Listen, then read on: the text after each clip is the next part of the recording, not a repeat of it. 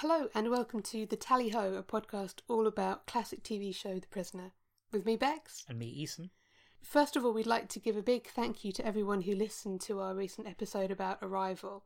We had some really nice messages from people, and it's really lovely to know that people are listening and enjoying the podcast. Yeah, and we'd like to not only welcome fans of The Prisoner who've been watching it for a long time, but also people who might be watching it for the first time, having heard about it or thought, oh, this is a show I might want to get into.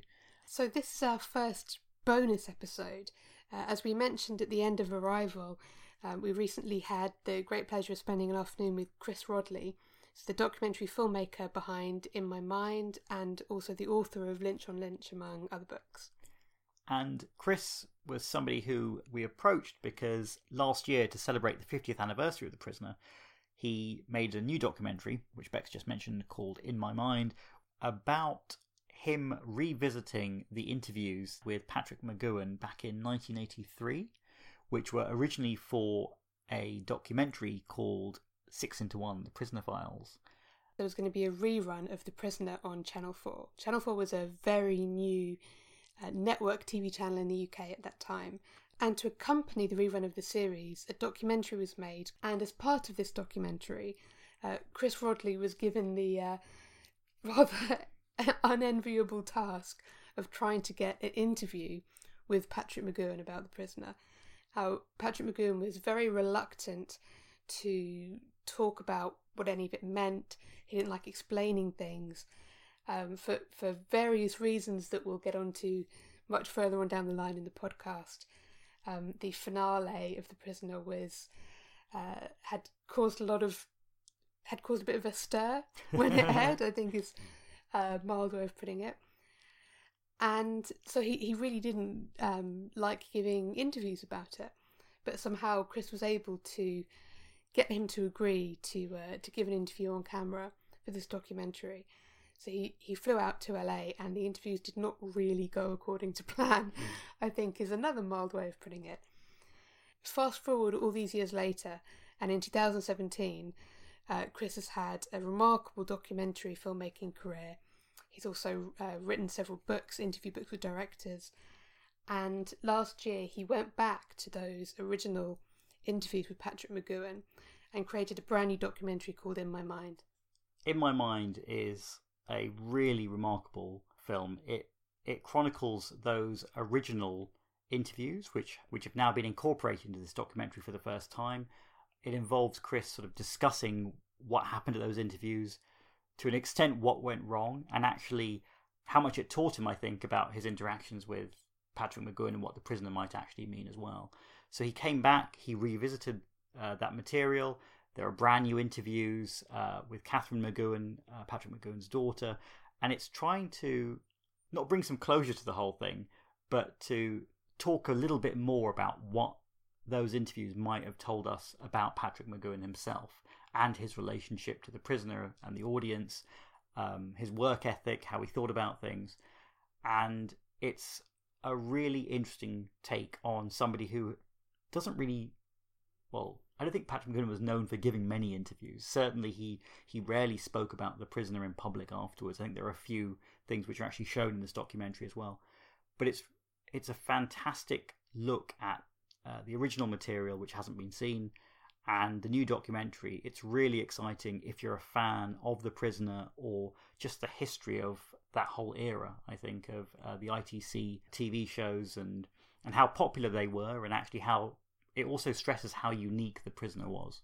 So since the 6 into 1 documentary in 1984, Chris has made dozens of other documentaries, including documentaries on figures such as Donald Cammell, Dirk Bogarde, Johnny Cash. He's made many wonderful music documentaries for the BBC, series like Prog Rock Britannia, Jazz Britannia, and he's also moved from not only producing documentaries, but also he's directed many of these as well. In this bonus episode, what we've got for you is an interview with Chris, which we had a few weeks back, and it's a first of a two-part episode. It basically discusses In My Mind, Chris's huge interest and love of the TV show The Prisoner as well.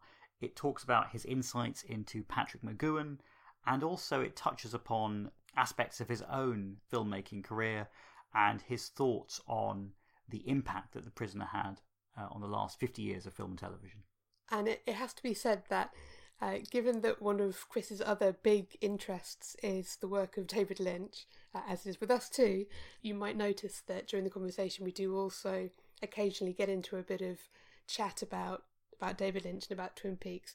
And that conversation really continues in part 2 of the interview, which is going to go out on our Time for Cherry Pie and Coffee podcast.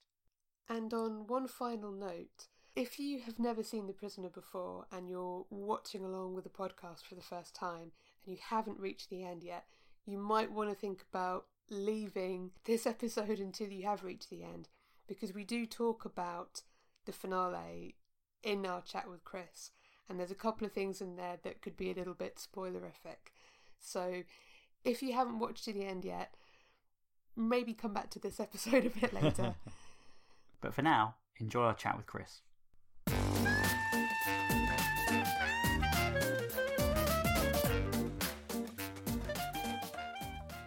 We're delighted to be joined now by documentary filmmaker and writer Chris Rodley. Hi, Chris. Hi, how are you doing? Hi, it's lovely for you to join us. Pleasure. Now, you're a pretty much lifelong fan of The Prisoner. Yes.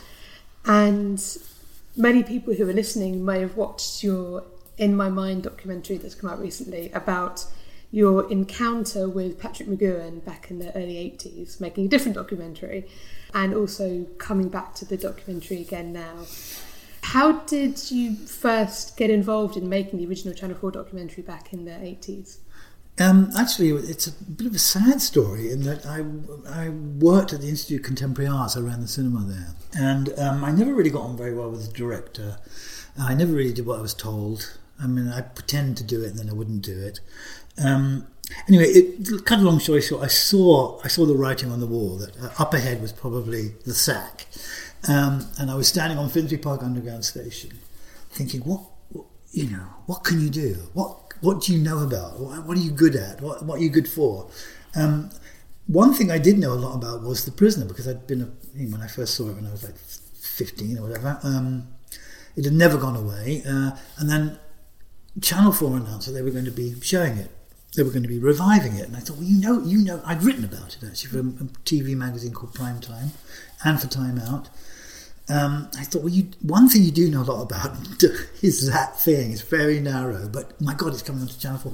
So I had to go to Paris to try and buy a film, distribution rights for a film by Peter Brook on Carmen. He'd made 3 versions of Carmen, a trilogy. I went to Paris because we distributed movies as well. I didn't get the film. And so I went to a little bar called La Palette, which is just off Rue de Seine in Saint-Germain. I remember it very clearly. And I wrote what I guess is a treatment for a documentary. I didn't know what I was doing. I mean, I just drank lots of beer. And it was a very cheap, lovely bar, still there, still exactly the same. And I wrote a 5-page thing, which I guess was a kind of treatment, and sent it to Channel 4. And it was kind of crisis management, really, out of desperation, to be honest. I mean, I did want to do it, and I thought, well, okay, just do it. They called me up within 2 days and said, come in. I mean, this is the glory days of early Channel 4. Yeah, long, God rest their soul. And I went in, and they said, we're going to make it. But you don't know anything about television, do you? I said, no, well, I watch a lot of it, I don't know how to make it. They said, don't worry, we'll stitch you with a director, and we'll stitch you with a producer, and we're going to do it. And so they stitched me with a company and a director. I was supposed to just do the interviewing. I was supposed to write the script and do the interviewing. And so it just was so easy. And so I took a 3-month sabbatical away from the ICA and went and made it, knowing nothing except about the thing, not anything about the filmmaking. After I did the interviewing and all the awfulness with Patrick, which we may or may not talk about, I went back to the ICA. And then I got a call within a week saying, from the director saying, you've got to come back, we don't know what to do with the material. Because I wasn't even supposed to be in the edit, just to generate the material. And so I went back, and luckily, because it was understaffed, I learned a lot of things. Because there was no one else to do it. So they'd say, oh, take this 35mm print from ITC and go and telecine it. And I didn't know what that was. And I said, what's a telecine? And they said, well, you're just going to put it onto... And then I'd go to the telecine and the guy would say, would you want to regrade this? And I'm it was pink, virtually, this print. It was really bad quality. And suddenly they said, do you want... and I'm learning all this stuff. Like, oh my God, you can bring life back into that film. You can do this, you can do that. And I used to sneak in at night and do bits of editing even. Not really, totally out of my depth. And so it was like that. It was a kind of fluke, because in those days you could do that. Channel 4 were looking for, Channel 4 had a simple remit. No, an impossible remit, but simple. Make innovative television and get 10% of the audience share. Those two things don't go together. They never did, they never will. And so the thing was, we're up for ideas, So literally anyone could write. And if it was a good idea, it might even get made. I don't know if this was a good idea. It's just that they had the series and they thought, oh great, what we'll do is show it again, and we'll show the documentary at the end, and the documentary will explain everything, won't it? And so I was lucky in that respect. In a wider context, I was like a child of Thatcher, really. I mean, it was because that all happened because Margaret Thatcher, didn't all happen because of directly, but the context was she didn't like the BBC. She wanted to weaken their power. She was really behind a new channel being formed, and as much as we hated her and her politics and everything about her, we benefited from that, because suddenly all these people who had never gotten their hands on the filmmaking process got their hands on it. I'd been programming films for 7 years at that time. I was in independent film exhibition and distribution. I saw lots of things that I thought, oh God, I could do better than that, I'm sure. But I never thought I'd get the chance, because then if you didn't go to the right school, it was only the BBC. ITV was impenetrable, but the BBC even worse. You didn't have the right education and you weren't of the right whatever. You had no chance of getting in. So it was all sort of a bit like that, a bit sort of chaotic, and no one was minding the store. And that was a sort of, that's how it happened. How lots of things happened. 69, if you get things like 2001, it's because no one's minding the store. Or if you get Easy Riders, because no one's minding the store. No one's confused and thinking, we don't understand what people like anymore. Oh, they like spitting on the American flag and taking drugs and driving around on bikes. They like that now, do they? Let's make that. Because they don't care about anything. They just care about making money. And if you can make them money by whatever you're doing, they'll say, no, you can do that as long as it's making us money. When it stops making us money, then we'll come for you. But until then, everything's fine. So it was a little chaotic, and I think the film looked like that. But in those days, you were able to do what you wanted to do, as long as it wasn't like anything else. So I think the film's sort of embarrassing in some respects, but it couldn't have been any other way. We had to make something that way because that was the alternative way of doing things. You couldn't have voiceover, you couldn't have presenters, because there was plenty of other things doing that. There was the South Bank show on 26 weeks of the year. It's unbelievable to believe that. I think that could happen now. And Arena and Omnibus and all these things. So as long as it was unusual, you could get away with it. And The Prisoner was perfect, actually, a gift for doing something unusual. You couldn't make a show like we made about Man in a Suitcase. Wouldn't work, or it just wouldn't have worked. But because I wrote to Patrick. You had to write to people in those days. It wasn't even fax. I wrote to his home, which is odd to think now. And I never kept that letter. I don't know why. I never got a copy. So I don't know why he agreed. It was probably a mistake that he did. But I know one thing I did write in the letters. I promised him that we wouldn't in any way take any of the magic away, and that we weren't looking to answer all the questions. We weren't going to sort of unpick it and analyse it in that boring way. And I thought we succeeded in doing that. But maybe not the way he'd hoped. But I think it was the promise of, we're not going to say this equals that and this means that, was what attracted him to it, the promise of keeping the mystique going. Did you think that he would actually take part when you first sent this letter, or do you think, well, many people have asked him and he just... I thought he wouldn't. And it wasn't a condition. I said, we're going to try and get McGowan, but there are lots of other people to talk to. And because I might forget to say it later, I might have to say it, and it's not directly related, but it took me a while to realise that intentionality doesn't mean anything. What he thought he was doing, that's his business, and you think you're doing something, and actually you're not. You're doing something else. And also because it's important with David Lynch actually is that once you've made something and you release it into the world, you have no control over that thing. And it's very important for Lynch, and it's very important for Patrick. I think Patrick had, he had no control over what was going to happen. I think he found some of the fandom stuff frightening, a bit frightening. But I think that's just proof that what he'd done was really good. But he hadn't, he was puzzled. He was puzzled by the anger, literally, of after Fallout, the kind of, all the stuff that happened. But because he had genuinely overestimated his audience, and he'd angered them. And I think he pretended he sort of quite liked that anger. And I think he liked debate and he liked to fight. But I think he underestimated the power of his own work, so he underestimated the response. What he thought about it, of course I wanted to know. You want to know, David Lynch, tell me really what that means, or Patrick, tell me what that really means. But you have to get over that, really. I got over it a long time ago. It doesn't stop you wanting to know. But what they intended and what came out, it's up to us to decide what that means. That's another role. And often what people think they've done isn't what they've done. And sometimes the answers are really banal, actually. And you think, well, that's not very interesting. I mean, I've heard critics say more interesting things about that. Or just someone who you might think is just a mad fan has a more interesting take on that than you do.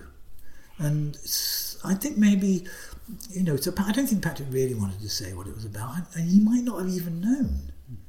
I think he did know, actually. But I think there was stuff he couldn't talk about. And I think it was all very... it was rooted in a very tortured kind of personality and a lot of Roman Catholicism and a lot of strange stuff, probably. Given the lag between the end of the series and when you approached him about making this documentary, do you think that he felt that maybe it might have been now the time when he could start talking about it? I think he wanted to. It's funny, in the documentary, I say that I haven't seen that thing he'd done for Canadian television, where he talks quite openly, actually. But I think he knew that was in Canada and no one would ever see it, as we didn't until YouTube emerged finally. That anyway, he was rather flattered probably that the audience were people who were studying the Bristol University in Canada, something that angered George Markstein like crazy. I mean, I remember George Markstein saying to me, "Can you fucking believe it? They're studying it at university. How ridiculous!" Well, it is ridiculous if you're basically a spy man. It's not ridiculous if you're kind of, if you have more philosophical kind of concerns. But I think he spoke in Canada because he thought no one would hear it. I think, he did want to have some kind of come to terms with his British audience, because he did have this messianic complex about that if he ever came back to Britain they would crucify him, a well chosen word, not a mistake. So I think he wanted to come clean. I think he did, actually. That's not necessarily a very interesting thing. I mean, when I did the 2 1-hour films with Dirk Bogarde, just a few years before he died, Dirk was the same. I think he wanted to... He'd been so horrible to so many people, genius that he is. I think he just wanted to come clean. He just wanted to clear the slate. And I think he probably thought he didn't have very long, which he didn't, as it turns out. And he never went on camera again after that. So, but that's sort of coming to, that's not necessarily that going to produce any interesting material necessarily. But I think he did want to talk. And I think when he saw what we'd made, he realised that had been a mistake. And I think after that, he didn't really want to talk. He rarely did after that. I think we probably contributed to a lot of people getting turned down. It's unfortunate. We did let him down in a peculiar way. We didn't mean to. I didn't mean to. But it's easy to let someone down who's got such high expectations of everybody, not least of all themselves. How did it feel when you were shooting that original interview in the empty house? Because it's really odd to watch the footage now. There's a strangeness of being around bare shelves and empty cupboards. It's almost like a kind of trick house, like a village house. I know. It's weird. I didn't, I was so nervous and I was so, I was a mixture. I was so excited and really frightened. When he said, "Oh, I have a friend," I have a friend. He's away on holidays, and we can film in his house. I just accepted that. I just thought, that's great. Obviously, that when you look at it, even when we were there, I didn't realise it.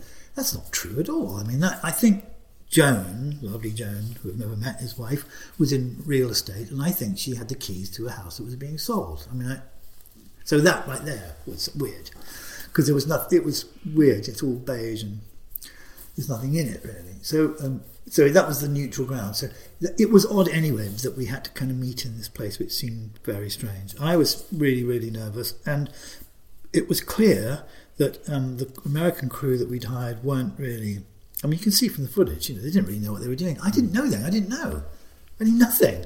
So when I look at it now and I see shadows falling, boom shadows, and they can't even light a shot, So that's shocking. I didn't choose the crew. It wasn't my job.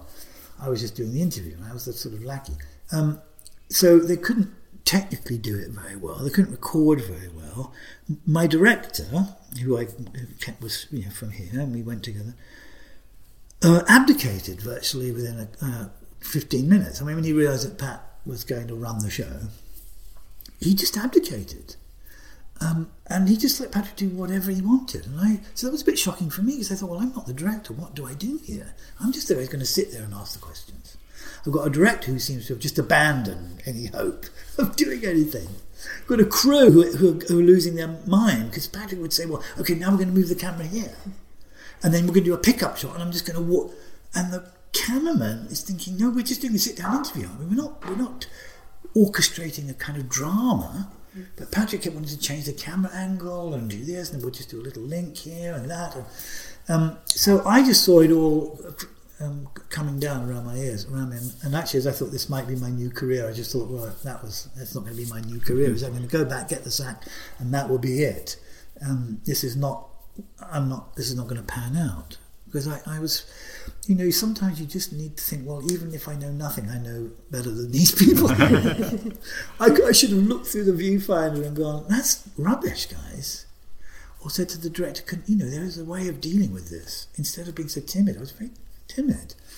And I mean, I produced documents for 9 years before I even directed, because I didn't feel I was. That's just an approach to life. Do it when you think you're good enough and ready. And I certainly didn't then, and it just sort of. So it was awful. And when he wanted to buy all the footage back, it was awful that we couldn't do that. When he said, let's do it all again, I was hugely relieved, actually. But then that got screwed as well, because we went up onto the hill where he wanted to go, and then there's a setting sun behind him, and he becomes a silhouette because no one's bought any lights with him.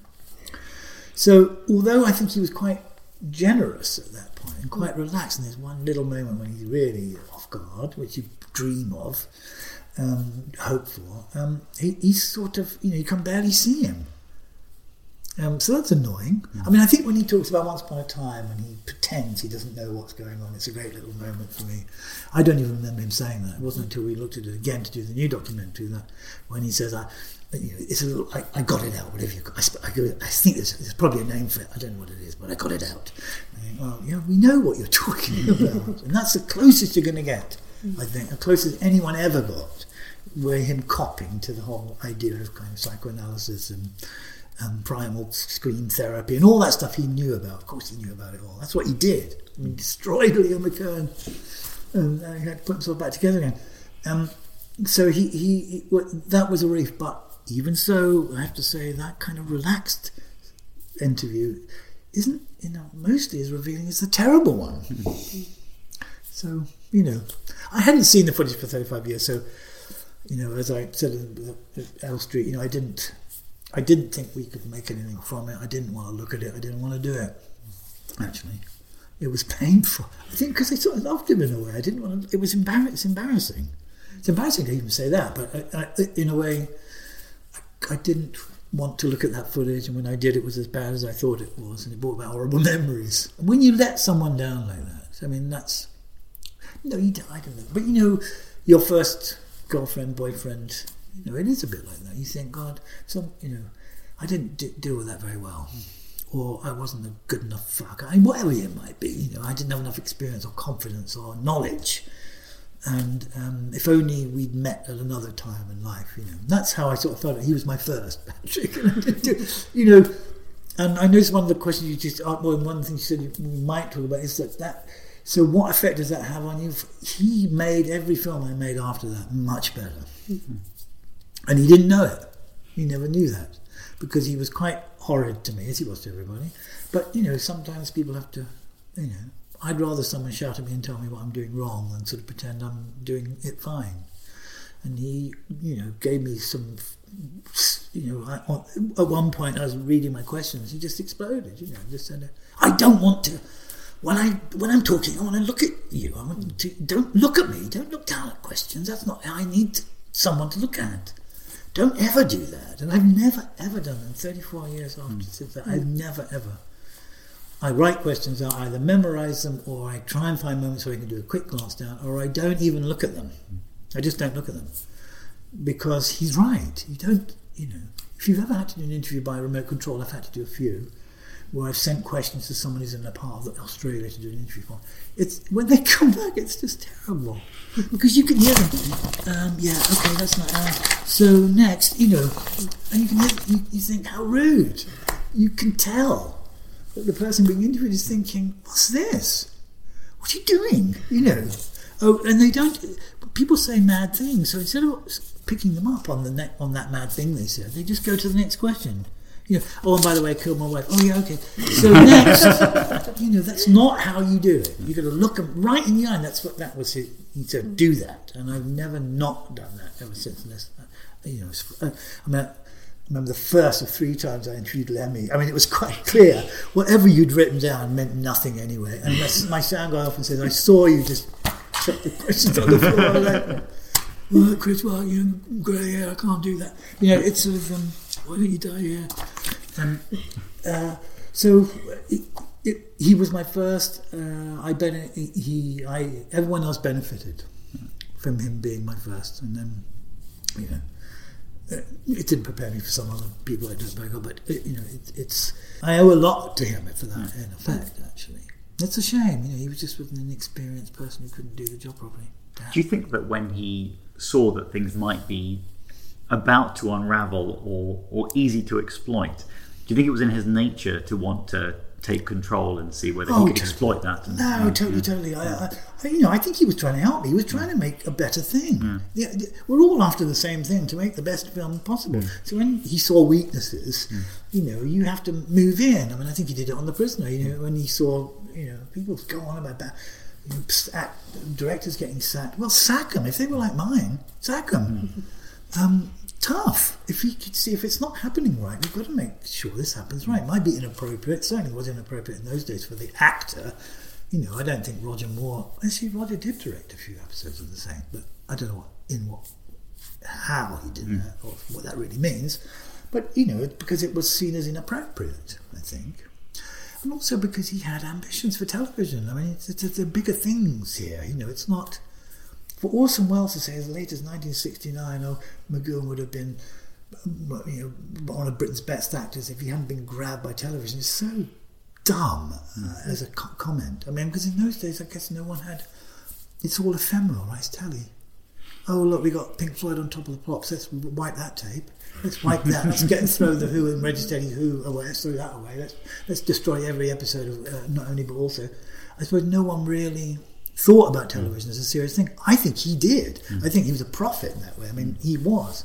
But television, not like Jonathan Miller deigning to do a version of Alice in Wonderland for the BBC. It's not like that. It was like really ITC, ITV, blue grade, entertaining television with ambitions. I can't think anyone's ever done that actually since. That's why it's such an important thing. He under the guise of John Drake and all that kind of stuff, which I think he sort of enjoyed in a way. He denied it all, but why did he use the publicity shot for Danger Man as his shot in The Prisoner? Why? That's just mischievous.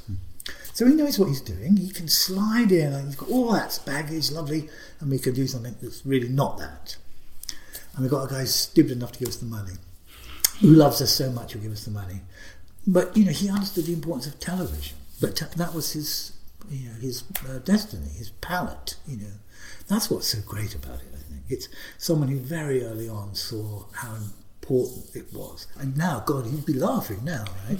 All these awful movies, two-dimensional, boring movies, and all this great television, with every decent actor of any worth wanting to do television. Why would you want to do movies? When you can do something like... I've just been watching something on Netflix called Godless. It's gobsmacking. It's gobsmacking. Jeff Daniels, Jesus Christ, when did he ever get his teeth? It's just so great now. And I think he knew that. He knew how it would be. And so for that, I think that's why I couldn't get it out of my mind. Do you think he actually also anticipated the idea of using television to do slightly long form but fixed length stories as well? Because he does talk about the idea of it being 7 episodes and having to go up, but it wasn't like an ongoing, let's do series after series after series. You saw that you could use I think it's exactly like it is. It's like True Detective. It's like this is they're going to be. He says 7. I don't know if anyone really knows. I think he does say 7 actually. So there must have been. I suspect actually 3 of those 7 aren't very good. Not for me, because they're the sort of tub thumping soapbox ones like Checkmate and things like that. I think the ones Once Upon a Time is the all-time great episode, but I prefer some of the others, which he might have regarded as fillers, because I think they really are more revealing. That number 6, whoever it is a masochist. He can get out. Of course he can get out. He doesn't want to get out. That's what's interesting about it. He's called The Prisoner. It's all about trying to escape. But of course it's not about... He doesn't want to get out. Actually, he's no interest in getting out. He can get out. It doesn't make any sense, really. If he really does want to get out. He doesn't want to get out. He's absolutely a masochist. He's absolutely trying to... He's in purgatory, his own purgatory. And really the best episodes are the ones where where that's clear and where it's about... negotiate, it's about beating the man. That's what I think Hammer into Anvil is a fantastic piece of work, great piece of casting. Patrick Cargill, who's a kind of comedy actor, and Brian Ritzfarth and lots of stupid stuff, as a really horrid, truly psychotic person, evil person who he beats. It's about beating, it's about beating them at their own game. That's what's so great about it. That's what's so satisfying about that. And that doesn't make that depressing. the Americans might have found that depressing if they saw it when they saw it. That he never gets out the door, but that's not, because that's not really it. It's about beating them. It's like being, it's about winning a case in a courtroom or something. Those are the best ones, I think, to me. So do you think also that that's part of the reason why it's stood the test of time as a TV show? It's out of any particular time, and yet its themes resonate even today. Yes, totally. I can't think of another time when, in the film, when in my film, when Blue Griefer says, he's this guy who's just saying, something's going on and I want to know what it is. What's going on? If you wake up one morning and you've decided you're coming out of Europe, or you don't, someone's decided you're coming out of Europe, or you wake up one morning and Donald Trump is president. All those things, if there ever was a time to think, what's going on? Something's going on. What is it? What's going on? That kind of what the hell is going on under the surface is never, it gets worse, that, I think. So ideas about surveillance, when you think about now, all the things that he found so repugnant and frightening have become true and more. I had to put up with a long tirade from him on Santa Monica Beach about, I think that was the year that Americans were, it was you had to wear a seatbelt, and he wasn't having it.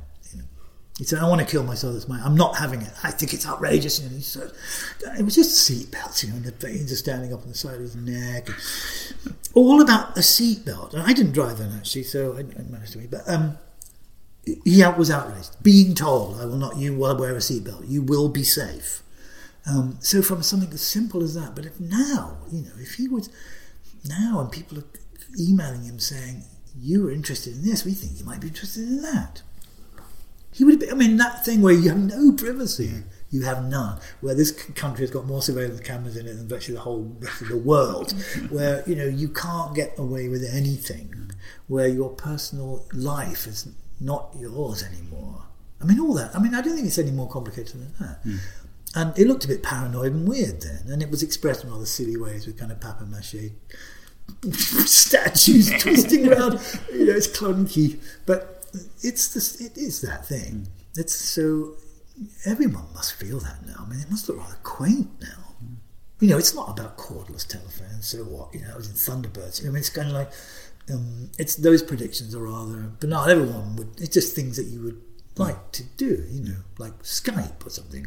You'd like to have someone come up on the screen and talk to you. Oh, that's lovely, isn't it? That'd be lovely. But that's just your artist's imaginations thinking what would be nice that we don't have. But those real underlying things about your, not having your own life for some reason. I think when I saw it, just being on a very personal thing, I'd just been, ripped out of my home in London and dropped down in Stevenage, Newtown, just the year before. And I think, even on that level, I was wandering around this horrible place, Newtowns in those days. 2 million acres of grassland. They don't tell you it's all in like 2-inch strips around cycle paths like that. In a horrible place with no friends, thinking, what am I doing here? And I think that sort of, when I watched the series, it spoke, even on that level, it spoke to me, like just waking up in a sort of a supposedly ideal place. Don't live in grimy London, live in a lovely Newtown. It was sort of similar in a way, and I thought, God, this is like the village. This is why I'm liking it, because I'm alone here in this place, and I don't belong here. Where's my? I woke up here one morning, don't like it. So it had a tremendous resonance too. Every episode starting with him seeing the world, and it's unfamiliar. I know. And how did that happen overnight? I know, but it's a kind of. Well, you might think it was a kind of drug experience if you were old enough, or it would at that time. But it's also a bit like that Portmeirion. There isn't. I was completely obsessed with Last Tango in Paris not for the obvious reasons, but and I went to Paris and I sought out those locations, and I pissed where Marlon Brando pissed in that cafe, and the guy serving the coffees was the guy in the film because they just used to be in the film. I found the apartment. I went, I found out a lot about filmmaking that way. When I found the apartment, I realised that they went in door number 1, but the lift was in number 4, and the actual apartment was in number 6 in these buildings. So I in being an obsessive about that film, I kind of worked out how filmmaking was done, actually piecing together. That's only to say that the thing about the prison is, Portmeirion, it's just that one place. It's just that one place. I mean. Twin Peaks is North Bend and Snoqualmie. It's a few places and even more later on, but there's nothing I can think of that's like. But it's just that one place. You can actually just go to that one place and get the experience. There's no barely, I mean, there are a few London locations, but you get the experience in that one place. It's not anywhere like that.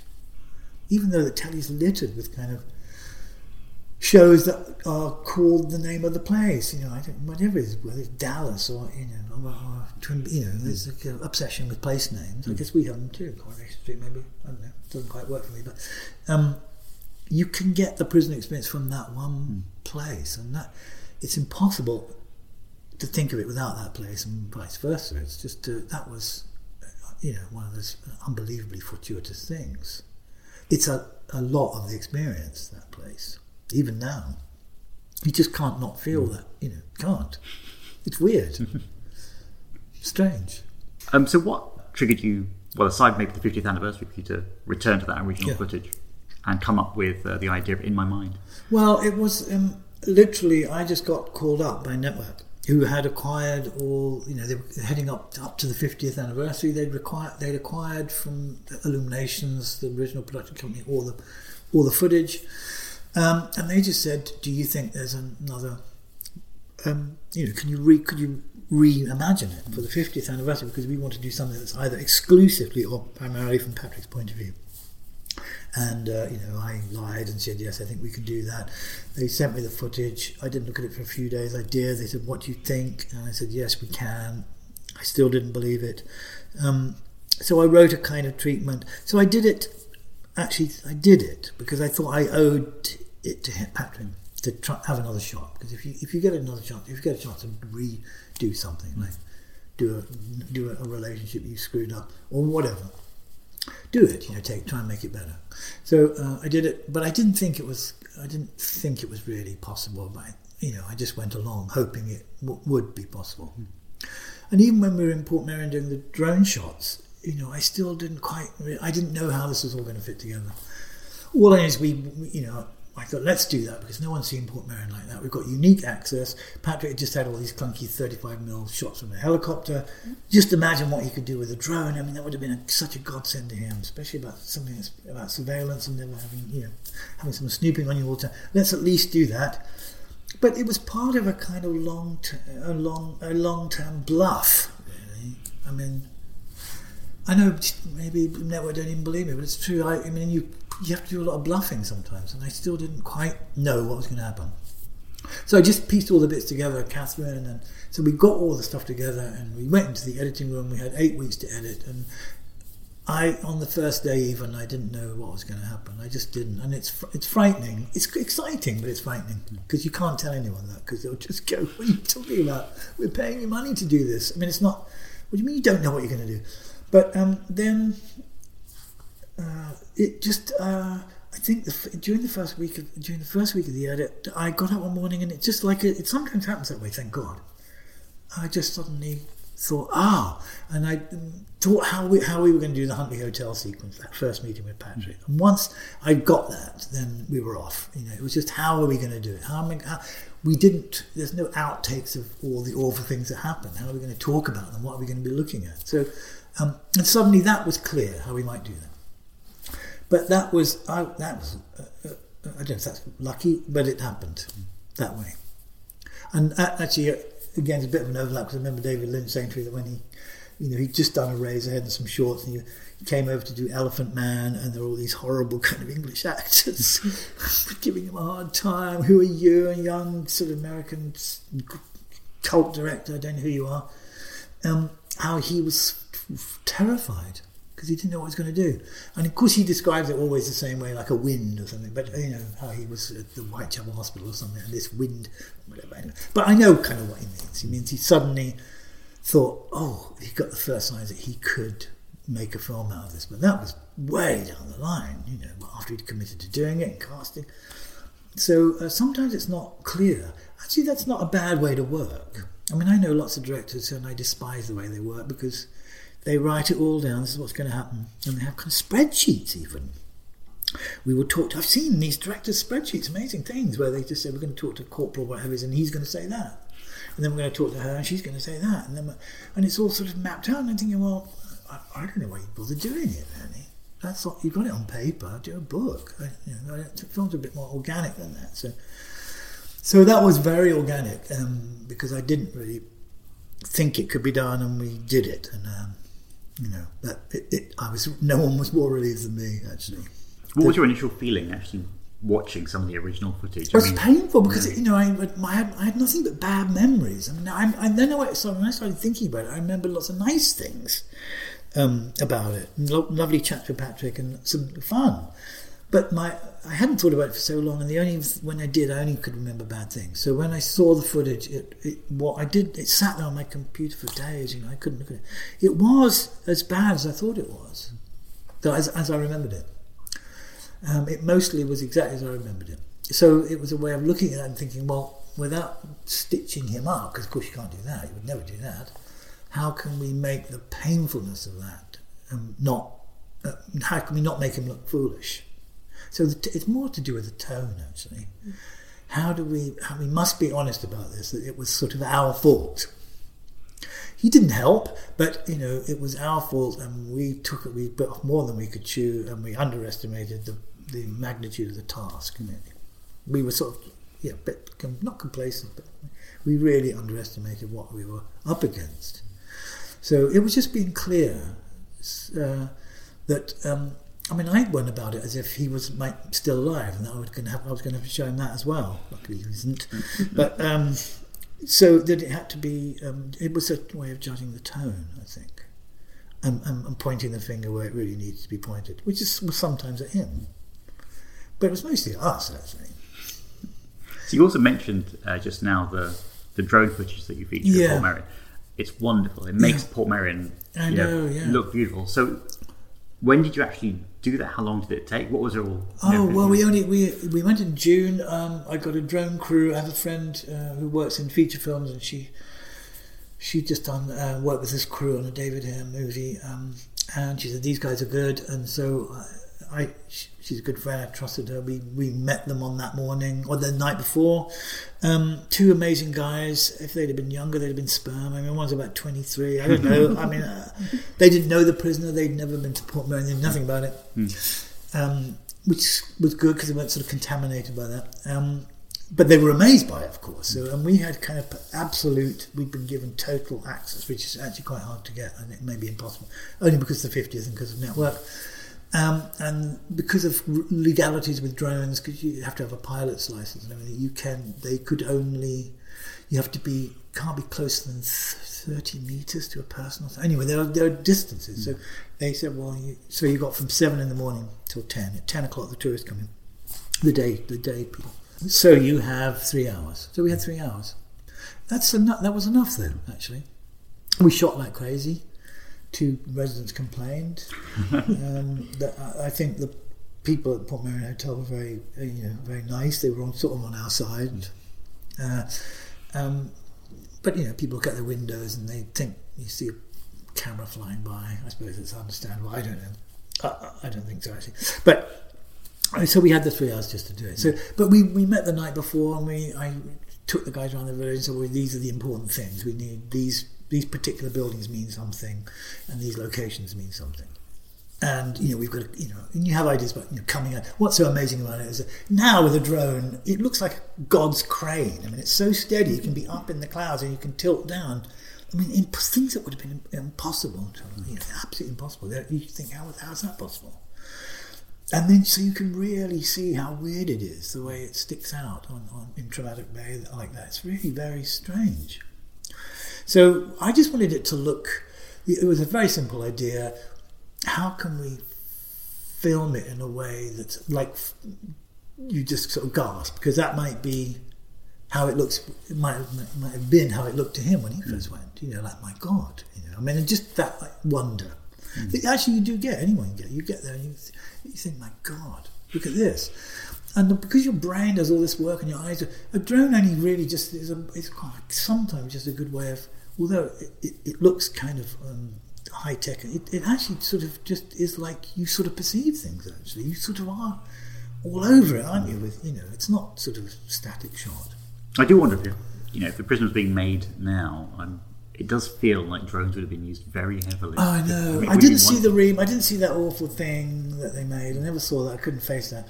I mean, on the whole, I think just leave it alone. Don't mess with it. I mean, every time something came up, I would be horrified. Oh my God, what? Because he did Braveheart, and he was so brilliant in it that Mel Gibson was thinking of doing a remake of it, and you think, oh God, no. Let's that not happen. Every time there's talk of Ridley Scott still doing it. I think leave it alone. Just leave it alone. I don't. It seems a silly thing to play around with. I don't. You'd have to do what David Lynch did with Return to. You can't. You got to really rethink the whole thing. In which case, it won't be anything like that. I mean, I had for a while there. I had a little kind of scheme of my own, because I was looking at Catherine in Portmeirion, and I thought, I know what I'd like to do. I'd like her to wake up there one morning. I mean, it would be, and we'd do something about a kind of almost like a DNA inheritance of the prisoner. It would just be we wouldn't even have to reference it very much. You just have to know who it is and where they are, and then you can weave something else. But it has all this sort of baggage. I still might do that, but someone else is going to do it now. But, she might not want to do that. But I just would quite like to see. I'd like to wake up there one morning looking all mystified, like, what am I doing here? But just rethink it. And of course, it doesn't have to be a bloke. I mean, why is it always? It's banal. It's too often. I mean, I don't mean some dumbass thing like Ghostbusters. Let's make him 3 women, a kind of New Jet thing. But just something meaningful, like his daughter. Maybe it was just maybe she inherited something else. Some weird way. Who knows? Just rethink it. So do you think it was actually important that an aspect of it was how innovative it was, rather than actually what was going on? It was the fact it was a new thing. So actually, if you were to revisit the idea in some way, the only way to really make it successful would be to make it just as bold and original. Yes, as the original. exactly. Yeah. Just rethink it, and so. In as much as this does connect to Twin Peaks seriously, actually, if when Twin Peaks hit, that was like a big bang moment for television, or however you know. So it's a serious big bang moment. So, and we now all live, or we have for years been living in the universe that was created by that big bang moment. So you don't often get a second. What happens if you're going to make another big bang moment? You created the landscape that you're living in, and now you've got to do it. You've got to do something else. So you've got to have another kind of evolutionary moment. You've got to come up with something else because you created the universe, and the universe has moved on. And in some respects, it's gotten better than you could ever imagine. So you can't. It's not a matter of. That's the new landscape, and the new landscape is a much more interesting place than before, So now you've got to top that. Although I don't think Lynch thought in that way. He's living 25 years later. So I think, luckily, all he has to do is he's the same guy, but he's 25 years older, and he'll just keep doing that. So he doesn't have to think, what do I do? What's happened? He just has to do what he does 25 years later. That's the sort of trick, I think. It's not a trick, actually. It's just what he did. And because I think he's about Big Bang, he's about that, he does that naturally. And I think Patrick does that naturally. Did that naturally. He just never got much opportunity to do it after that. I don't think American, it's all right. Okay, he got a few Emmys doing Columbo, and he was a good pal to Peter Falk. There's a few things, but it doesn't add up to anything, really. Not much. So he never got the chance because he's so difficult to work with. Probably it's part of it, Probably part of it. Who's going to take him on? I mean, what script? If he didn't write the script, no script. He's just going to be going through. Not doing that, not doing that, not doing that. We can't do that. Can we do that? He's too good a director and too good a writer. He's too good at too many things to put up with it. And I don't know how Stanley Kubrick got away with it for years, but he did. I guess they decided they'd leave him alone. And he got away with things no one would ever get away with. But he does know more about cameras than any cameraman. I mean, he could do it. He could tell Lucien Ballard, I don't want the 8mm, take that off, put the other one on. I mean, he knew. And I think Patrick was too good at too many things to suffer fools, So you've got to find a backer. And Lynch has benefited from having, backing, for a while from France, but from Europe, basically. There's no American, So he gets nice people in Europe to back him. And then that's another discussion. But, you've got to find people. And I don't know who at Showtime thought that was a good idea. I'm really glad. David Nevins must be mad. And I think they're even talking about doing another one. Anyway, that's something. But, I think they knew, jumping ahead a bit, they knew that it didn't really matter if viewing figures weren't, which they weren't. They knew that actually there's going to be a lot of people signing up for that streaming service. There's going to be a massive sign-up. So that's a good thing right there. And they're going to get all the brownie points they could ever hope for. And they can look great. They can look great. Like Mel Brooks, He looks great. Mel Brooks, I've never been a fan of Mel Brooks. Except he financed David Cronenberg's The Fly, and he did Elephant Man. Yeah. How bad can he be? And Stuart Cornfield, I think, produced both of those, who worked with him. So that's enough for me. It's like if you're Van Morrison, do Astral Weeks. It doesn't matter what you do after that. You've done Astral Weeks. Great. I mean, we'd all love to do something half as good as that. You don't have to do anything else. Retire. So we talked a bit about how the public had a very strong reaction to Fallout, if you can put it that way. Yeah, sure. A slightly negative reaction to Fallout. Do you think that McGoohan would have gone on to do something different had the public reaction not been so negative? I think he was. Obviously, he was surprised by the kind of intensity of the reaction. I don't know what he would have done next anyway. I think he would have had to take a long break. I mean, I think he must have been totally wrung out by the time that was over. And I think he did want to, as far as I understand it, he did want to do a film version of Brand. He did want to do this thing about sort of the IRA or Ireland or gangsters in Ireland. So I think he did know what he wanted to do next. Both of them film things, actually, not television. So I don't know. It's hard to imagine. It's like, I saw Jimi Hendrix 5 times. I'm that old. No one goes on about, what would Jimi have done? Who knows? I think if they'd have left him alone, if the Black Panthers had left him alone, if everyone had just left him alone, my guess is he would have become an exquisite jazz guitarist. That's my guess. But I don't know. I don't know what Patrick would have done if he'd been given a free. He was never going to. It would have to be very particular for him. He'd have to have someone like Lou Grade or Lou Grade himself again to allow him that space. And who knows what that would have been. I think that was his statement. And it was a statement. It's a kind of evangelical thing. So maybe, it's true that if you could write a book about British cinema without mentioning him, a book about British theatre probably without mentioning him, but you couldn't write a book about British television without mentioning him, without having his own chapter. So to me, I think, for me, he's not a movie guy, and he's done a few movies, and they're quite good all night long. It's really intense, but I don't know what he would have done in television, because I think that's what he should have been doing. I think it's natural to want to go to Hollywood and do that really boring movie, Ice Station Zebra. God, is that boring? And create problems for the prisoner because you're not there, so you have to come up with a narrative where you put your brain in someone else. But I think it would have been telly, but I think that was his big thing. Maybe he would never have done anything else, and that would have been fine. That's enough. It's enough. There was so many talk. There was even talk at one time. It's so much urban myth around these kind of things about that.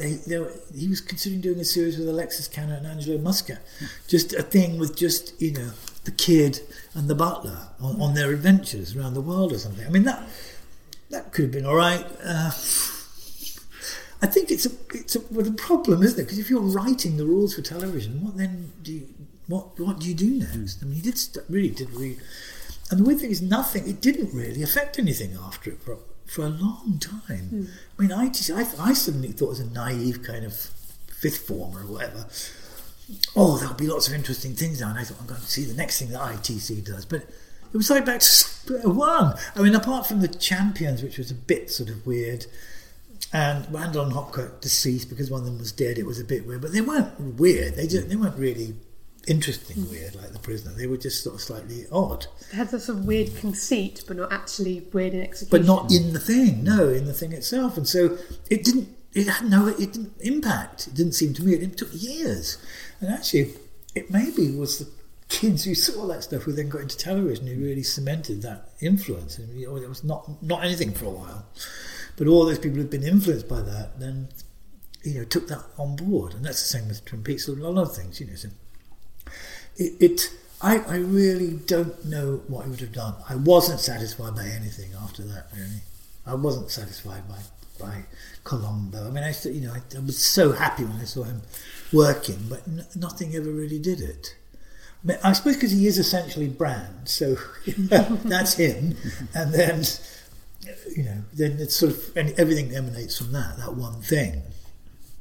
I don't know how much of that kind of well-hard kind of guy who just won't put up with anything you could put up with. I don't really know. Would have been nice to think. I'm not sure what his range was. What he might have done. If I was a director, I'd kill to get hold of him as raw material, and I'd kill to actually commission him to write something. He's such a great writer. He's so clever. I think the one thing he was out of whack with, it's really important to The Prisoner, is all that kind of nursery rhyme, fairy tale, Alice in Wonderland, that lovely kind of fairy tale dimension to it all, which is totally original, I think. Now, how much Ken Loach and how much of this stuff can you bear? Miserable people sitting around cloths, just horrible gingham tablecloths discussing about illegal abortions because it's 1950s. I just can't bear it. It's so tedious. It's all right, but it's all like that. And now good British television is really grim and it's all really real. I don't know, maybe there's a little flight of fancy like Hard Sun, but they didn't know how to deal with it because they're in a real world, so they can't deal with it.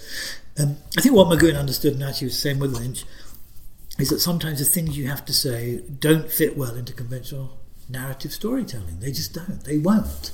You can't tell them the way you want to tell them. Do you think he understood the impact of The Prisoner, or did that never really matter to him when he was... I think he was... it was hard to tell because he said to me that he found some of the kind of worship of it and the fandom surrounding it frightening. I think that because he thought that was invasive, because those kinds of people, whoever he thought they were, I don't think he was very kind actually in some cases about that, would want to know about his private... It was never enough, he'd have to kind of, be eviscerated to kind of... So he's a bit frightened by it, a bit puzzled by it, but when it was...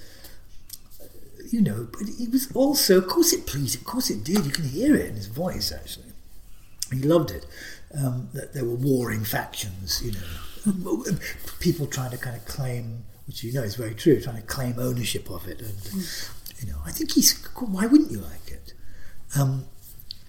So I think he's, as ever, sort of ambivalent about it, because it was proof that he'd found something, he'd done something really right.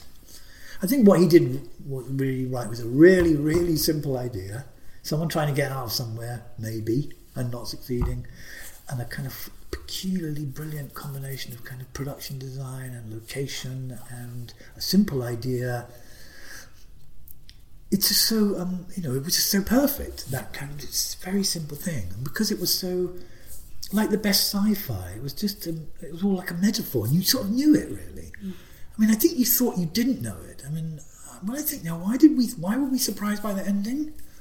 I mean, the first show, 30 minutes in, a big balloon comes and squashes it. Why did we ever think, or based on that, that we were ever going to, there's a clue there. This is not going to work out. This is not the normal thing. There's a clue. So I don't know what we expected. And I think that kind of metaphor, there's that lovely, any good sci-fi, it's not about the future, or it's not about spaceships, it's about now. As we know, it's all metaphor. It's like J.G. Ballard, it's about now. That's what's interesting about it. There's that great, the day the Earth stood still, when I kind of, if someone arrives from outer space, it's basically like now. It's sort of like you're getting too aggressive, and the universe says, if you don't shape up, we're going to terminate you. My mate Gort, the robot here, is going to terminate you. Get it right. Well, that works for me right now. We could do with someone coming down, landing and saying to Donald Trump, you don't stop it. My mate Gort, the robot, is going to just eradicate you. It's that simple. Sort it out. And so it's all, on that metaphor level, it works beautifully, I think. And I think in the documentary, something I hadn't noticed actually first time around when we did it. I don't think we included it. When him saying, "Well, if that end was a con, or then the whole thing was because you have to buy into it was always going to be that way." I think it's just that we weren't used to it. Now, if you've got David Lynch saying there's a good Cooper and a bad Cooper, and by the way, there's another one now, and we can work with that.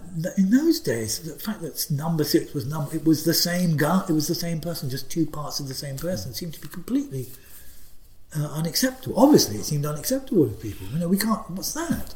He can't be both things. Where are we now? And but now that thing doesn't. That seems to be quite commonplace now. That you would accept that Lynch will make it literally a split. Two entities rather than the good and bad within your own head. But we're used to all that stuff now. Good and bad. It's all like if you saw Tin Star it was quite good. Tim Roth. It's another Netflix thing. Now we have to accept that most people he's a cop, but really he's awful as well. So we have to accept that people are very bad and very good.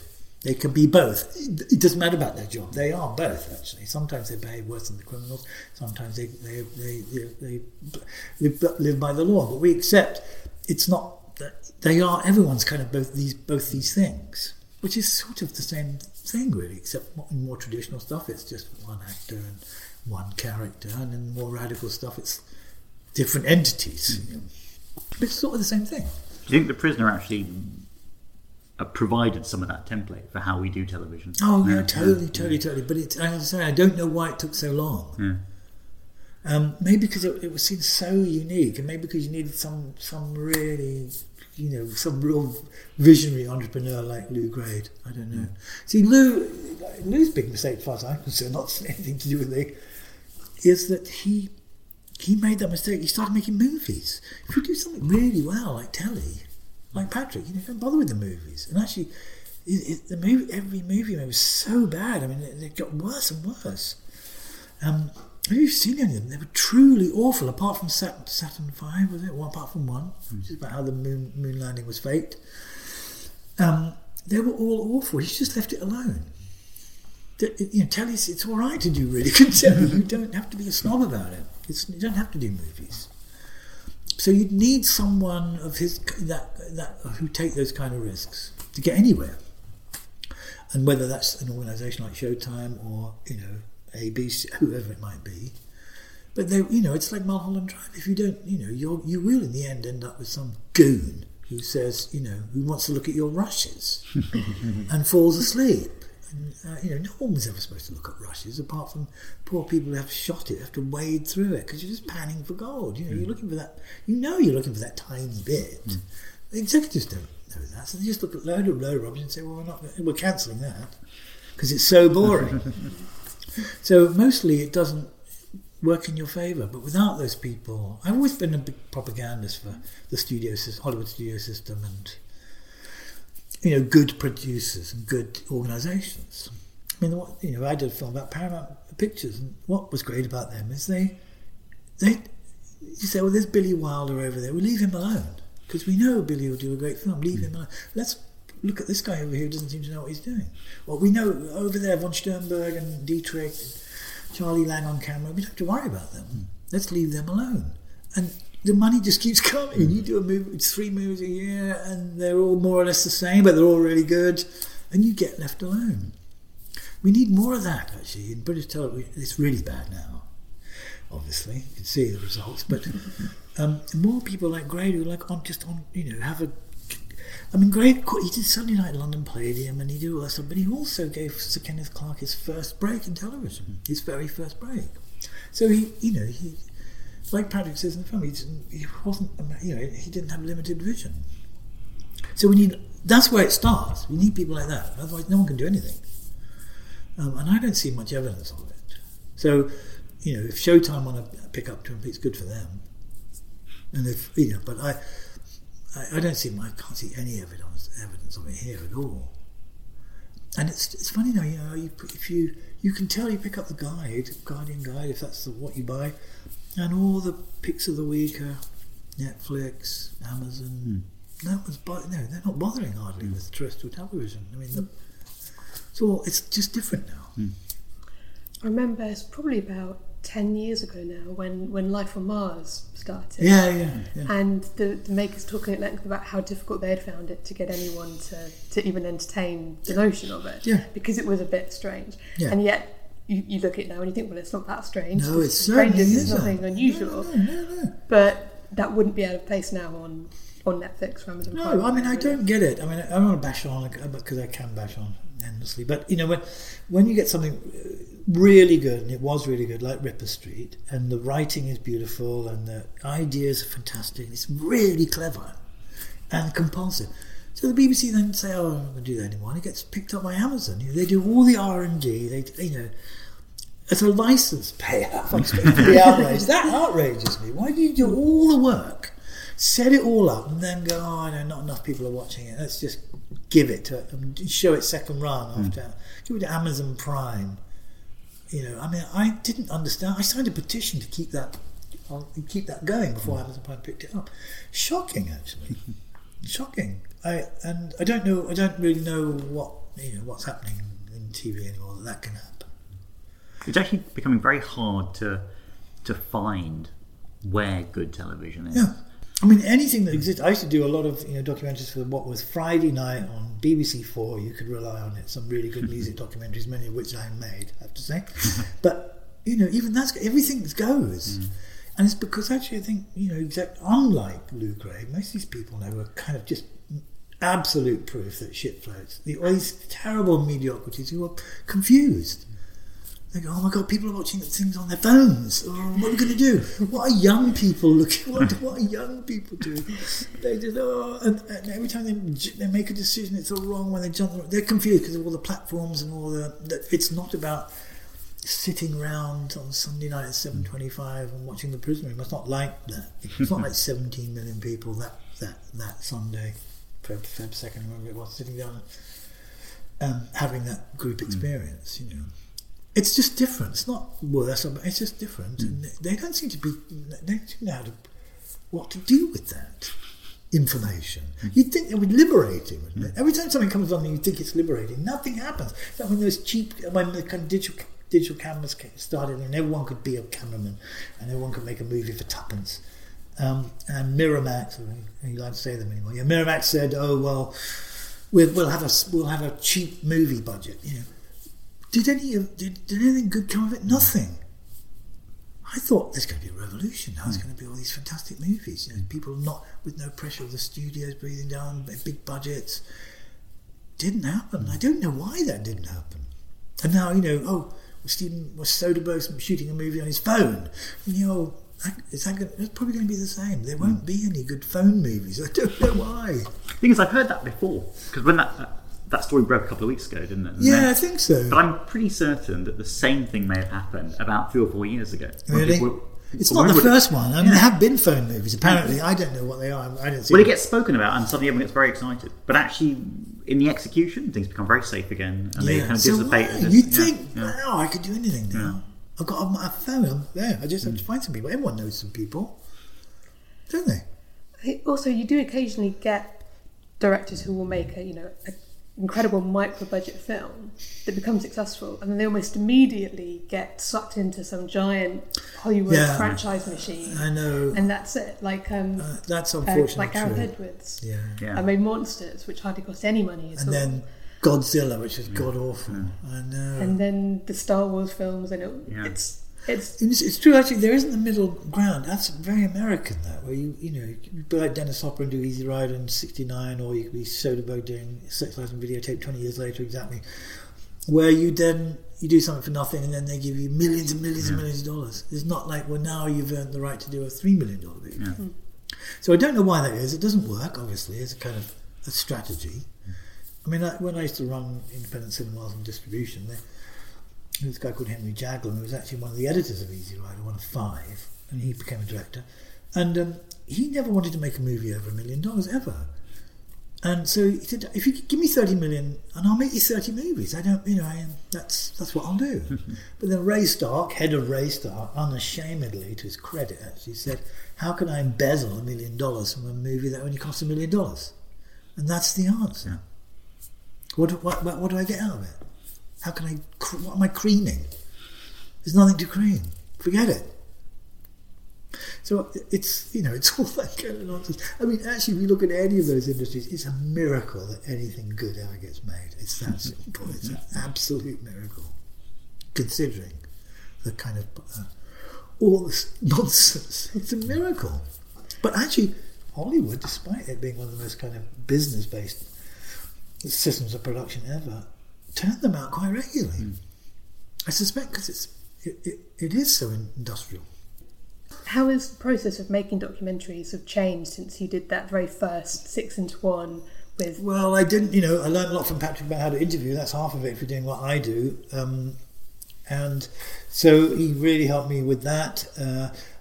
Unfortunately, I had lots of good contacts, so it became very, I got to know Dennis Hopper really well because I distributed his second film that was after Easy Rider, that was buried by Universal in granite. So I knew people, so I just started thinking, okay, so I wrote a treatment for a film like Dennis Hopper and took that to Channel 4, and they said, yes, we'll do that, and so we did. And I knew David Cronenberg, and I said, I want to do a film about Cronenberg, and they said, okay, let's do that. Isn't that a lager? It doesn't matter, have some money. So it was very easy because I could deliver the talent, that's all. The first time they said no, I couldn't believe it. I had to sort of was like, what? You don't want to make that? And actually that's been the trend now. So what's changed is it was easy to get something unusual off the ground, and it's absolutely is not anymore. I mean, we've gone full circle. So all the things that Channel 4 tried to do, they themselves have been part and parcel of reneging on all of it. So you now have to have a presenter who's always on a journey. I want to find out, you know, ... You've got to have a presenter. You've got to have all voiceover. You can't. We never use voiceover. That was we thought we'd been defeated if we do that. So I've learnt doing it, and in the process, but unfortunately my tastes haven't changed. So the kinds of things that I like don't really. It's quite difficult to get made now. I mean, I think that's just a.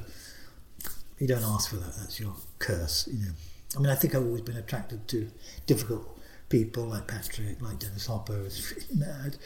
Like, although, you know, not necessarily Lynch, but a lot of the people, Donald Cameron did that movie Performance, did a film about him, those kind of people who themselves are attracted to difficult material and you're attracted to them.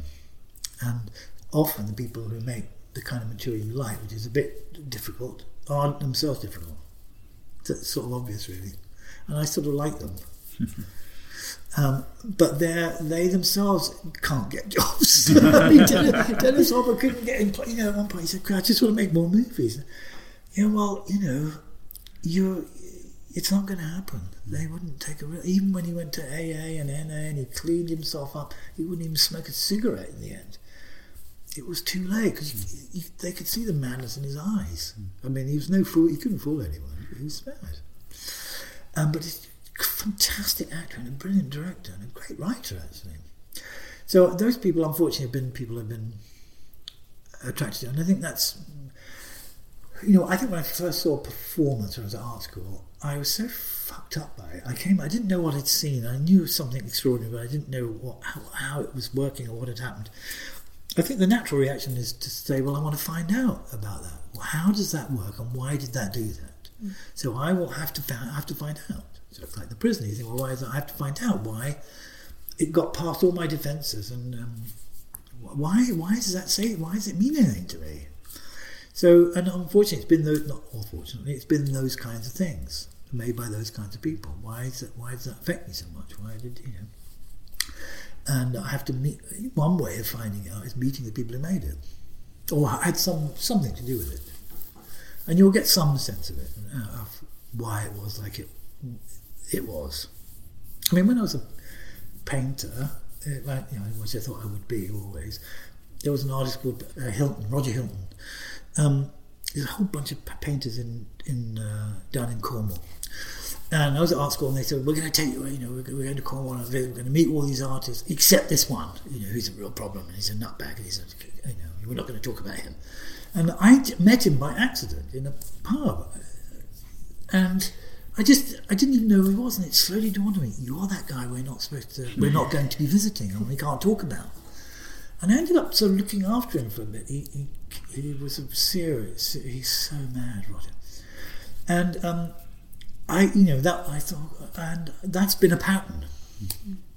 He was very objectionable, horrible man, a brilliant artist, but and in the end I was the guy at 6 o'clock in the morning. It's a tiny little village called Batalic where they shoot pole dog thing. He lived right there, and I'd be the one at 6 o'clock in the morning throwing stones out the window of the pub to get him another bottle of whiskey. I thought that was fun, and it's just been a pattern. I mean, Donald Cameron, who wrote and co-directed Performance, I loved Donald. He ended up, shooting himself in the head at 62. I mean, he sort of tree-panned himself. He did it so skillfully. He lived for 40 minutes, so he could experience crossing over from life into death. And he was that kind of guy. I mean, I wish you'd say to him, just make more movies. As a consumer, I just want to see more. But he had a big neon sign above his head, beware artists at work. So, he never really got the backing. And although Lynch isn't mad like that, it's a similar kind of thing. It's difficult to deal with people like that who. I mean, singular vision doesn't even begin to describe what it is that they don't like. And British television now, anyway, directors don't have any say now. I was lucky enough to be at a time when we did. Now I see jobs advertised. You've got to be you've got to do the camera work and direct somehow, and interview somehow. And and then you generate the material, and then that's the end of your contract. They have things called edit producers now, so you don't even get to edit your own material. Someone else comes along and edits it because it's cheaper, and they don't know the material, but no one seems to care. So that doesn't work for me. I can't. That just doesn't work for me. Mm-hmm. So if we ever get to the question what you're going to do next, I have no idea, because I think something like the Prisoner documentary was a rare thing, and that was extremely lucky that even happened. They just left me alone. What else were they going to do anyway? But they just left me alone. You don't get left alone anymore. So if I ever get another job, it'd be interesting to see what happens. Unless you can get someone who say, before I did the film with Tom Jones, and because it was Tom, lovely Tom, we sort of got left alone because they weren't going to mess with him, and we got on really well. But that doesn't often happen. They just weren't going to mess with him. That's the end of that. What was the question? I can't remember. Yeah. Have you thought at all about what Patrick McGoohan would make of In My Mind? Oh, I think he would hate it. I mean, I'm pretty sure I could sit down with him. I'd love to sit down with him, actually, and show it to him. I think he wouldn't hate it. I don't know. He'd probably storm out. He'd probably say, "What are you thinking?" It wasn't like that. I wouldn't expect him to like it. And I don't see how he could. He wouldn't hate it as much as his original one. I mean, hopefully he'd realise it was trying to make amends. But I think, I don't know actually. It'd be so great if he could have seen it and he'd liked it. But I think that's just delusional. I don't think you can do it. I mean, I think he said somewhere, all the interviews he gave, he only ever thought one was accurate, which was someone from the Manchester Guardian who had interviewed him but hadn't recorded it. Hadn't even recorded it, and he said it was the most accurate. He'd just written on a notepad. And we've only got his word for that. There was only one where he wasn't misrepresented, and that was from a guy who didn't record it and wrote it down. That seems highly unlikely to me, but it betrays a kind of attitude, I think. But that's did you go to the NFT? Yeah. Well, I mean, I didn't know whether to. What says the most to me about him was nothing to do with the film, and I didn't know whether I didn't even tell Catherine this, but we were driving along Santa Monica, and because it was my first time in America, I was a real and on the other side of the road, was a big soft top like Cadillac car, and Lee Marvin was driving it, right? And you can tell me, and I went, "Oh my God, Lee Marvin, look!" Ooh. Like a real terrible starfucker, and Patrick just freaked. He pulled in dangerously, I guess. Just pulled in, stopped the car, got out of the car, slammed the door, and I didn't know, so I just followed him. I followed him. He's at the bar. He's not drinking then, I don't think. And I thought, God, what? And he just said, "That man's got a glass jaw," and I said, "Oh, what?" He said, we were at this party once, and Lee Marvin was there, and he came up to Joan, and do you know what he said to Joan? And I said, "Oh no, what?" He said to Joan, "How would you like a good fuck?" He couldn't even say the word fuck, he had to mouth it, "How would you like a good..." And apparently it hit him, and broken his jaw. And he said, I found out what hospital he was in next day, and I went to the hospital, and I said, "Mr. Marvin, when you get out of here, I'm going to kill you, and the only way I won't kill you is if you send 12 red roses to Joan for every word you said. How would you like a good..." I make that 7 dozen roses. And his veins, he's like, oh, it's incandescent. And apparently Marvin did send Joan 7 dozen roses, and he didn't kill him. But that kind of intensity of and I thought, God, this is who I'm dealing with. Actually, it's someone who, and then I remember the first question he asked me was basically, "When you get married, don't you think it's important to be a virgin?" And I thought, I don't even know you. That's a bit heavy for a first question. Yeah, I didn't, I'd fallen at the first hurdle really, but I didn't let on.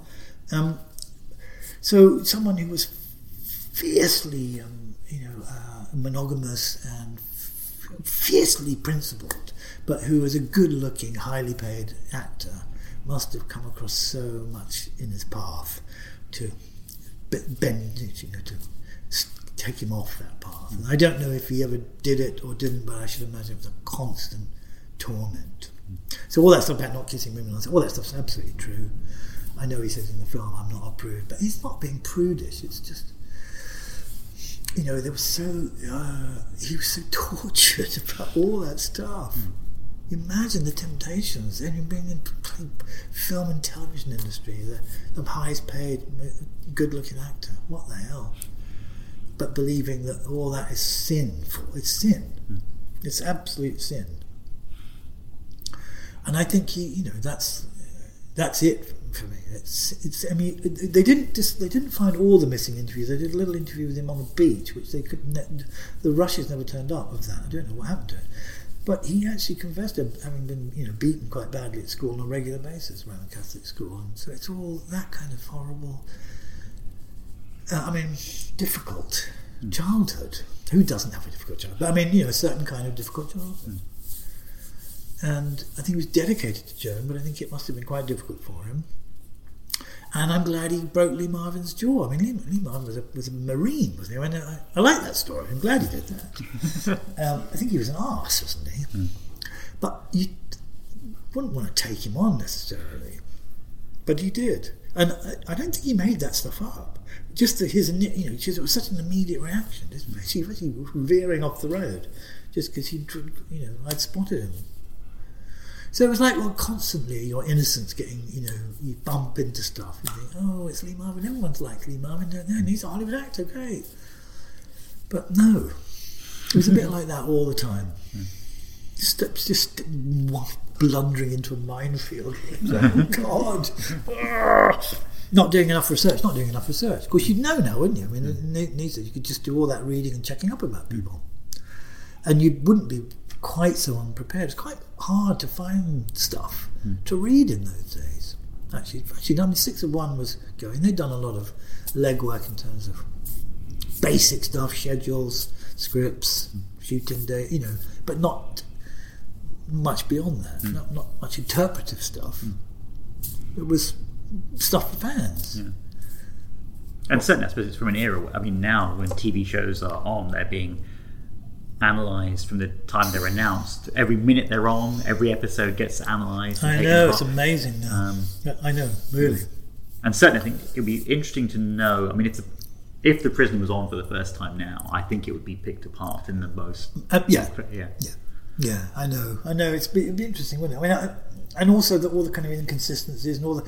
It's funny, I don't say even I, because I haven't seen it that many times, but when it's on, you're avid and you're looking at it and you see stuff that they could do because they knew there were no video recorders. It was a one-off. It was there were lots of shots where smoke is going into chimneys that involve Rover because it's got a reverse mag on it, on the camera.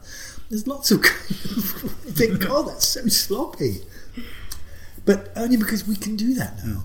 And that was like 7:25 on Sunday night where I was in London. That was it. And then it was kind of nothing but, I guess, what you now call water cooler moments after that. Everyone just talking about it. What was that? What happened? How could that be? I was just talking to myself because I wanted to talk to you about it. That was that. Do you remember the first time you saw it in colour? How different it was? Yeah, I think that was when, actually going to making the documentary, and it hadn't started yet. We were up against it. I'm being given this print from ITC and taking it to a Tally Cine place in Covent Garden and him putting it up and coming up on the monitors. And then I thought the colour was amazing enough, but then he could make it even better or maybe closer to how it really was. So it was, I think I thought I'd seen it in colour. I think most people did think they'd seen it in colour. So that was really spectacular. I don't know... We really didn't see it. It's funny. We really didn't. And now when you get, you're making the film and you're getting these high, HD tape masters, meticulously kind of restored, virtually frame by frame. You cannot believe it. Even now I'm looking at it, even thinking, Jesus. Think of what the kind of television sets we were looking at them on, the kind of reception we were getting. But this unbelievable stuff. I'm not sure if it ever really looked like that, actually. I don't know. I don't know about processors anymore. I mean, I only buy Blu-rays now, but I look at some kind of Hitchcock films and think, did it ever really look like that? Did North by Northwest ever look that glorious? Ever? It might have done, or maybe it was never meant to look like that. I don't know. I just love it. It's gorgeous seeing Cary Grant, sleek and sharp and perfect. I mean, he should be like that. Right? He was like that, I'm sure. He was always like that. Is it like the reverse of going to a gallery and seeing a painting that has faded and thinking, well, that looks different when it was made, but this is what I'm seeing now? Yeah, I know. Because I remember being taken to see a huge Van Gogh show. Must have been on the South Bank, 1969. And the sunflowers, and being told that, of course, the shitty paint that he used or whatever, for whatever reason, they're brown now and they would have been glorious yellow. So it was always a thing about having to understand, what it looked like. And it's a weird thing because there was a guy who, I think it's a oft faked artist, Vermeer. When you try and fake something, it's quite difficult. Not even for those reasons. You can get the right kind of paints and all that, but it's really what it looks like in in 2018. Sort of, because things change because of the year you're in. So I think you can. A lot of fakes, I think, maybe discover because of that thing about how where we are now looking at something, rather than anything that's particularly wrong with the technique or the kind of paint. It's a complicated business, actually. I mean, I've filmed a faker, and it's scary, how they can just do it. Here's you want a Matisse, these are Matisse, they're the real ones. But he just goes, and there it is. And actually, I don't know. I don't know if it really matters. You didn't buy it because it's Matisse. Well, you might if you're a dealer, but you buy it because of that vision, the way it looks. If I could own one, I didn't care if it was him or not, frankly. I'd love some of those things. If it's been done by Emily Tahori, and I don't care. If he can do it, that's amazing. I think I'd just love to own some. I don't care. I did a film about Warhol. Warhol, one of the films I did about Warhol, the Art Authentication Board, Andy Warhol Art Authentication Board, who control the market and don't authenticate things because it's not in their interest, and do authenticate things like that. It was a film about a particular painting. I think it was a genuine Warhol. I'm no doubt. They say it isn't, but it's beautiful anyway. So it's just that the guy who owns it is annoyed because he thought it was worth maybe $3 million, and they're saying it's not worth anything. So there goes his pension. To me, it doesn't matter. Although I think it probably was, but it's still a lovely thing, and it's a screen print anyway. But in terms of copying, just think it's funny about David Lynch has been responsible for more awful films than almost any other director, because there's so much stuff there you can just copy. And if you have no talent, even his own daughter did that. I mean, sorry, it doesn't work. If the right stuff doesn't underpin it, it doesn't work. It just looks awful. It's like he must have been responsible for more awful student films than any director ever. Let's get a dwarf. That'll be weird. I mean, I don't, whatever. Just not really underpinned by anything. No intelligence, or a different intelligence. So, Chris, we'd like to thank you for joining us today to talk about your interest in The Prisoner and your wonderful new documentary, In My Mind. Pleasure. That was released late last year. It's available on DVD, Blu-ray, and we strongly recommend that everyone goes and checks it out. Thank you for joining us. Thanks a lot.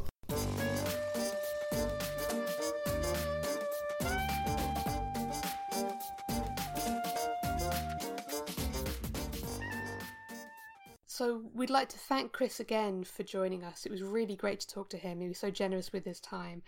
We had a really fun time talking about The Prisoner, about Lynch, about Chris's own documentary filmmaking career, and what the TV landscape has been like over the last 30 years.